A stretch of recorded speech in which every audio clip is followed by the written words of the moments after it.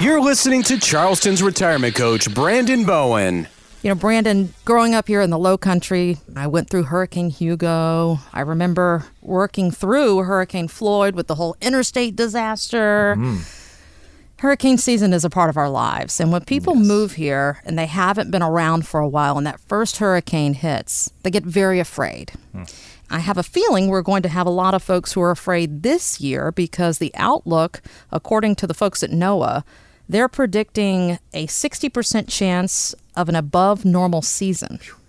I wonder if they have ever predicted a below normal. You know, I feel like that's like a weatherman, you know, partly True. cloudy or partly sunny. You've got all your bases covered. But I've lived here in Charleston for 11 years now, and I can remember those first 5 or 6, there was like nothing, you know. But these last 5 years, 6 years, it's been 1 to 2 like very close calls. Right. Coming right up from Florida and Georgia, you know, skimming right past us here in Charleston. Causing some flooding and some damage, Yes. but not major hurricane damage. No, and Stacy, our family, I mean, we're the kind like, hey, that's what we pay insurance for, and we're gone. Yeah. You know, we head into Atlanta. We got friends, and of course, I grew up in the upstate, so I could run up there to South Carolina, Oconee County. So we got places to go, and we just get out. You know, Yeah. There's a lot of people that they stay here, and especially the ones that grew up here, lived here, and lived through Hugo, like you were saying. Whoa. Let me be clear. So when I was a kid and Hugo came through, we evacuated. Now, I do remember my dad being on the phone almost the entire storm until our neighbors lost power, like checking in, how's it going, because he Yeah. felt disconnected. But because we left and came home and our neighbors said, we wish we had left, we don't stay. It's got to be so We head to scary. Columbia. We've got my grandparents' old house there that we use for football season and things like that. So it's just easier that way. Oh, but yeah.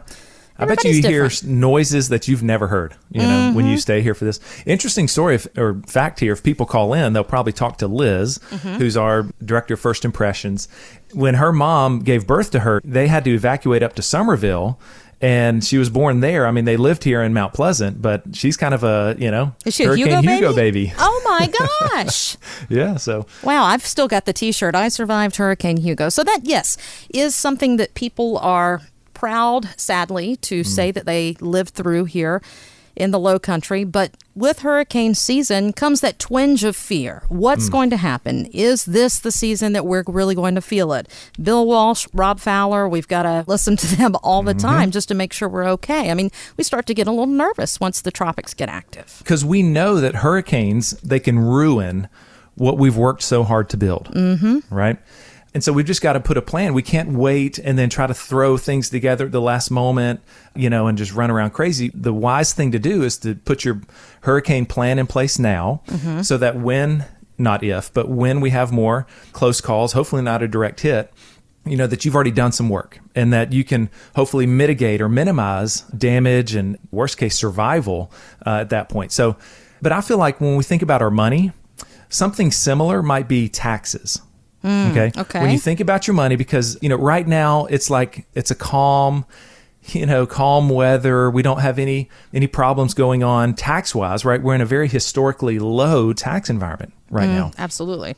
And with the stimulus money that's been flying out the Yes. doors, though, we know what that means. Yes, the stimulus money, just the shortfall of our tax revenue. We've got Social Security, Medicare, Medicaid, interest on the debt. All of these things are ballooning out of control. And when I used to do seminars and things, and when we talk to people here in the Low Country, I ask them all the time, do you think taxes are going to go up or down in the future? I have not had one person in all the years that I do this say that they believe taxes are going to go down even further. Okay. So basically, if we think that there is a tax hurricane coming down the road, maybe in 5 years or 10 years down the road, well, it's like taxes are on sale right now. If you think about it that way, right? I mean, if you knew that, hey, whatever you need to go buy, if you knew that that was on sale through the end of the month, you might go buy a little bit extra.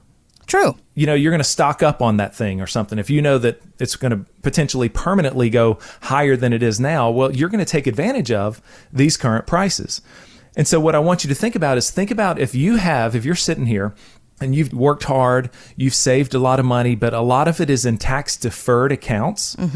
like your 401k, IRAs, 403bs, all these things that you have not paid a penny in taxes yet. Right. You've got to pass that through the government's hands if you want to get your hands on it at some point. And so you've got to decide, okay, might I go ahead and start prepaying, or at least put my plan into place of how and when I'm going to get that money, pay off Uncle Sam. Let's call him Hurricane Sam. If Hurricane Uncle Sam is coming here in, who knows, a few years, well, we need to be doing some things right now that where we go ahead and pay off Uncle Sam. And so then we can start doing Roth conversions. Now, that's one thing, Kristen. A lot of people think, no, I can't do a Roth anymore. Either I make too much money or I don't work anymore. Well, there's all these rules around it. But there are two ways to contribute to a Roth. Okay. You're thinking of the Roth contribution, which has all those rules. Think of a big old back door. Okay. And that's called a Roth conversion. And you can convert any amount of money every year. It's just that money that you convert is 100% taxable. Okay. So you've just got to be very, very careful with how much you do, because that's going to all be a part of your taxable income. So it reminds me of a client that I'm talking with here from Beaufort, actually. That's probably the furthest away that we've had here reach out to us. But anyways, down in Beaufort. From the radio show? Yeah. Well, that's got a strong signal. Makes sense. That's right. So he is 68 and his wife is 67, okay? And they've saved about $900,000, which is great. And I said, guys, great job saving. You've worked hard and you've lived on less than you've made. You've done the right things. And he said, yeah, but it's all tax deferred. Okay. It's all in stuff that we've done from work, various jobs. And so that's good, but we are concerned about taxes going up in the future. And so as we've been talking through all of this, they've got a really nice income stream. In fact, it's about $100,000 a year, and it's never going to be lower than that. That's right? great.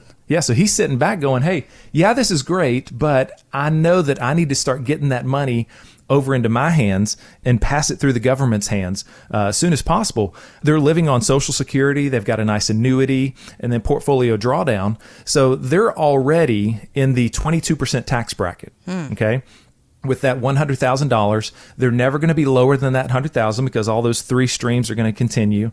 And so what I showed them is I said, hey, if you're married filing jointly, you can go all the way up to about $171,000 and still be in your 22% bracket.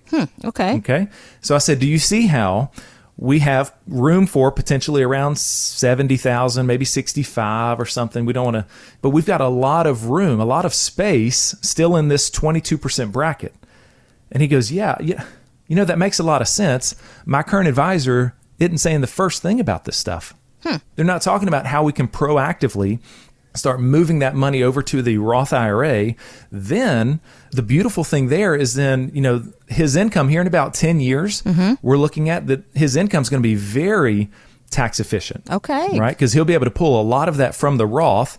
And when you factor in the growth that he hopefully is going to be able to achieve, that growth is going to be tax-free. Okay. He's going to be set up pretty nicely. Yeah. And then, I mean, gosh, I hadn't even really talked to this part about it, is just the estate plan and being able to pass that money super efficiently to his kids and grandkids. And it all starts with our tax mapping report. That tax mapping report is something that Brandon generates from the software he invested in, of where he takes your information, your numbers, puts it in the software, and it produces that tax mapping report personalized to you and your situation to help you figure out if you're tax efficient now, if there are tweaks and changes you could make to be better off, and if you're set up to be tax efficient moving forward.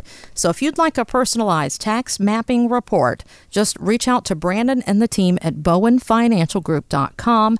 Brandon, I know folks are always intimidated by taxes in any way, shape, or form.